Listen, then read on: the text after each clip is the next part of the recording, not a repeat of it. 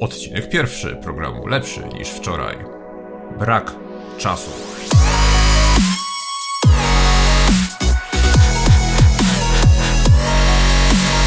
Witam w pierwszym odcinku programu Lepszy niż wczoraj, programu, w którym rozmawiamy na temat triatlonu, diety, metod treningowych i wszystkiego, co związane jest z pracą nad samym sobą. Jako że jest to pierwszy odcinek programu, warto było powiedzieć troszeczkę o waszym kochanym prowadzącym, czyli o mnie. Nazywam się Paweł Halacis. Od kilku lat związany jestem z triatlonem. W momencie nagrywania tego odcinka mam na koncie ukończone 3 zawody na dystansie Ironman, chyba 6 połówek, kilka dystansów olimpijskich, 3 maratony. Przygotowuję się właśnie do ultramaratonu i kolejnych startów Ironman, ale chciałbym zaznaczyć, że sport nie zawsze był częścią mojego życia. Z zawodu jestem programistą i moje zachowanie było z gatunku tych gorszych, czyli siedzenie przed komputerem dniami i nocami, granie w gry, no i oczywiście praca.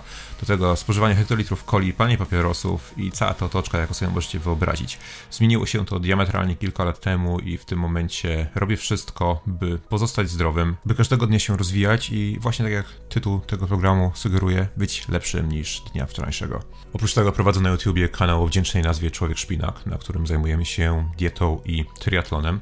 Dietą wegańską, pragnę zaznaczyć, ale to nie ma większego znaczenia w kontekście tego programu. Skoro to już mamy za sobą, zajmiemy się teraz strukturą samego programu, bo jest to moja pierwsza próba zrobienia czegoś, co ma jakąś strukturę, bo wszystko, co do tej pory robiłem na YouTubie, było robione nie jako ad hoc, czyli po prostu pewnego dnia postanowiłem sobie, że nakręcimy film na temat X i film na temat X się pojawiał. Dodatkowo programy wszelkie z podróży, one są podyktowane jakoś harmonogramem, ale one także nie mają żadnej struktury. Natomiast chciałbym, żeby ten program strukturę miał zachowaną z odcinka na odcinek. Ta struktura może się lekko zmienić w zależności od tego, jakie otrzymam komentarze i czy odbiór będzie pozytywny czy negatywny. Może się okazać, że odcinek drugi nigdy się nie pojawi. Mam nadzieję, że tak się nie stanie. Struktura, jaką sobie wymyśliłem, jest następująca. Będzie to wstęp, czyli taka luźna pogadanka, kilkuminutowa, mam nadzieję, że nie dłuższa, na tematy bieżące. Następnie jeden temat, który będzie wybrany na dany odcinek. Następnie kilka pytań i odpowiedzi, podsumowanie mojego treningu, jak i moich startów. I w zasadzie to wszystko. Całość nie powinna zająć więcej jak kilkanaście, może kilkadziesiąt minut. Tak naprawdę nie wiem, bo w tym momencie nagrywam początek dopiero i zupełnie nie mam pojęcia, jak to wyjdzie, jeśli chodzi o długość. Zobaczymy. Na zakończenie tego przydługawego wstępu chciałbym tylko zaznaczyć, że YouTube nadal pozostaje głównym punktem, gdzie będę publikował najwięcej informacji. Natomiast ten program będę starał się publikować także w innych miejscach, takich jak iTunes i SoundCloud. Nie wiem jeszcze do końca, jak to wyjdzie. Zobaczymy. Tak jak powiedziałem, jest to pierwszy odcinek, jest to test i do końca nie wiem, jak to będzie wyglądało. Tymczasem zapraszam na główną część programu, czyli rozmowę na temat czasu i zarządzania czasem i jego permanentnego braku.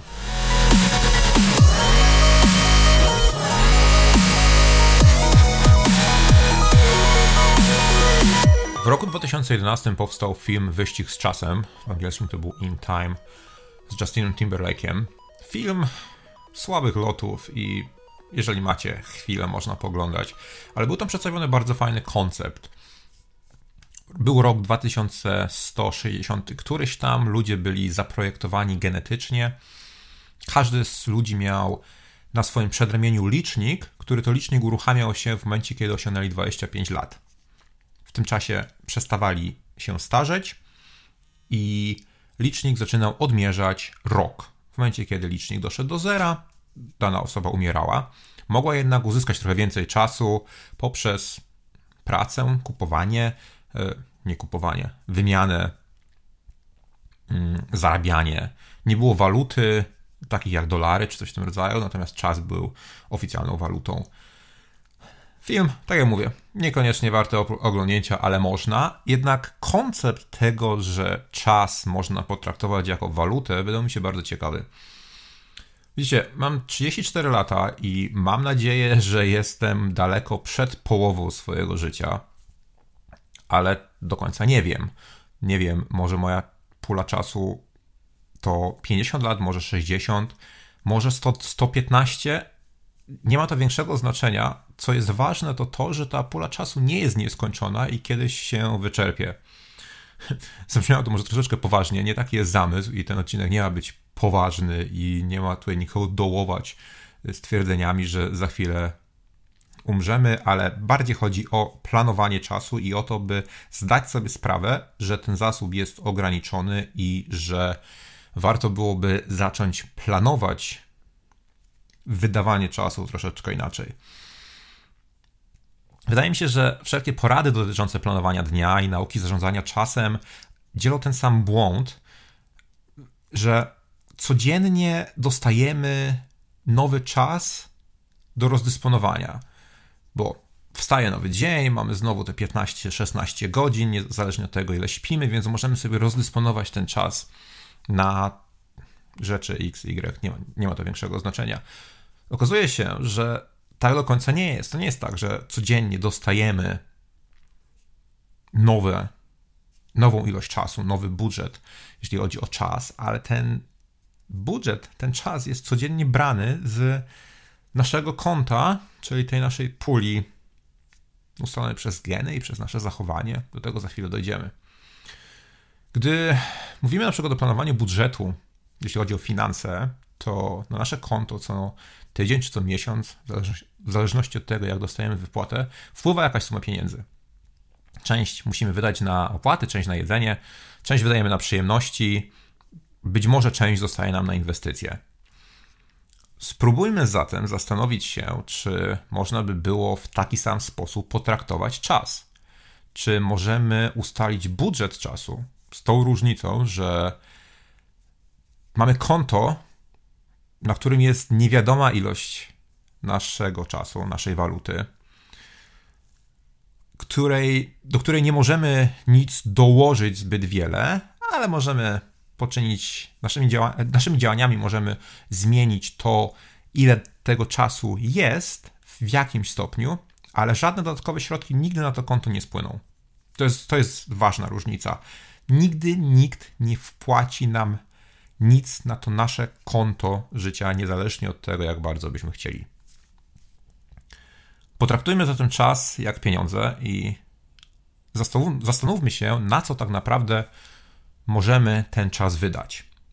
Wydajemy go przede wszystkim na pracę, czyli porównajmy to do naszych opłat, coś, co musimy zrobić. Jeżeli nie urodziliście się księciem albo nie macie na Facebooku napisane szlachta nie pracuje, jeżeli macie, to usuńcie, nie bądźcie głupi. I jeżeli należycie do większości ludzi, to jednak pracować musicie w jakiś sposób. Czy jest to praca zadowalająca, czy nie, nie ma to większego znaczenia, ale pracować musicie, więc czas na pracę wydajemy. Sen to także wydatek, który trzeba dobrze zbilansować, bo jeżeli śpimy zbyt mało, to przestajemy funkcjonować. Jeżeli śpimy za dużo, to stajemy się leniwi i wydajemy czas na coś, na co wydawać nie potrzebujemy. Mamy także stałe wydatki, czyli wszelkie rzeczy takie jak dojazdy do pracy, pranie, sprzątanie, gotowanie, wizyty u lekarza, dostarczanie dzieci. Ja nie mam dzieci, więc nie wiem, jak to powiedzieć. Zawożenie dzieci do przedszkola i tego typu rzeczy. Wszystko to, co robić musimy, czy to jest z dnia na dzień, czy z tygodnia na tydzień, na to także idzie nasz czas. Nasz czas idzie także na przyjemności.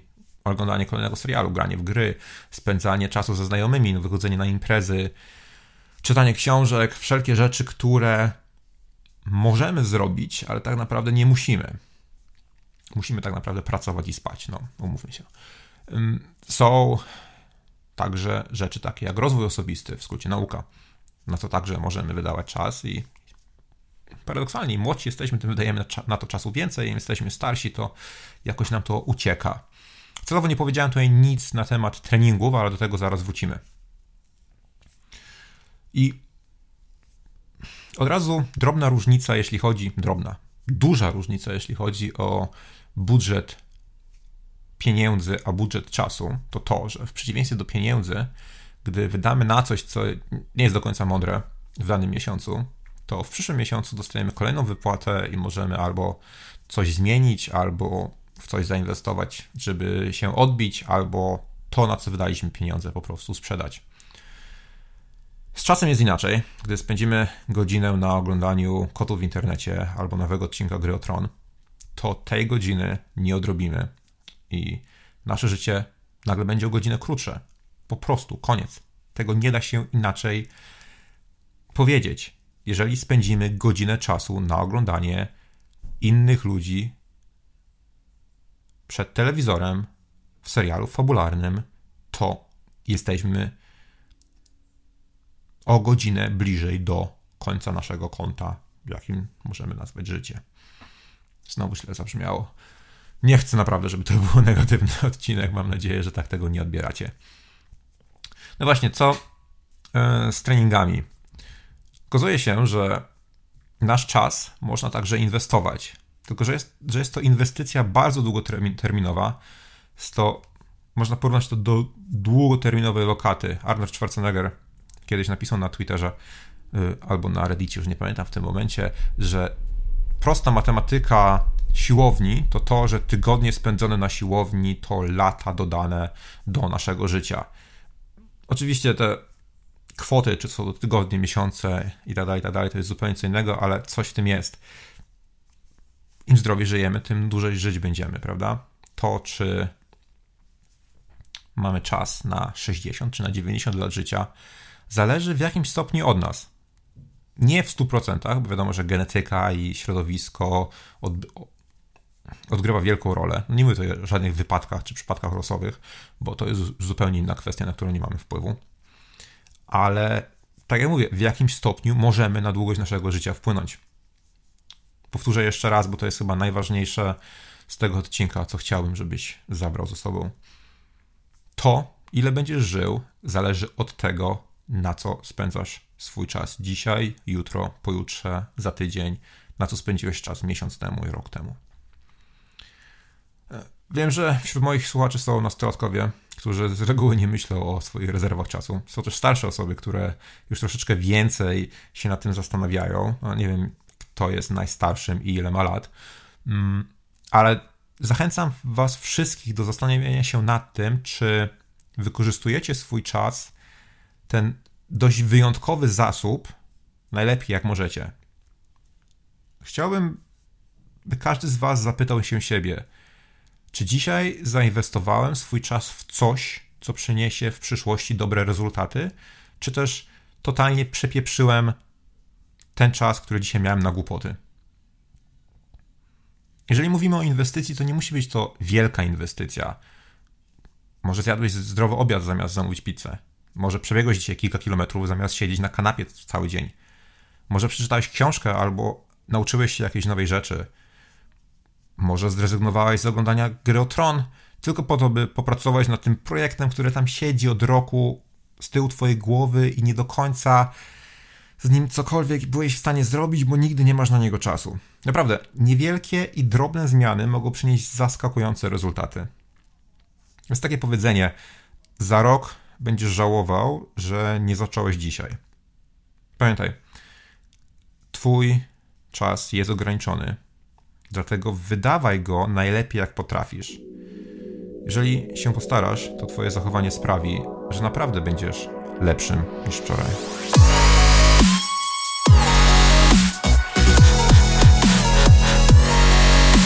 To tyle na dzisiaj. Mam nadzieję, że w jakiś sposób pomogłem wam zrozumieć nieco zarządzanie czasem i temat traktowania czasu jako zasób. Co nam pozostało w dzisiejszym odcinku, to podsumowanie mojego aktualnego treningu. Od kilku tygodni robię fazę podstawową treningu z Trainer Road. To jest oprogramowanie służące do lepszego wykorzystania czasu na trenażerze.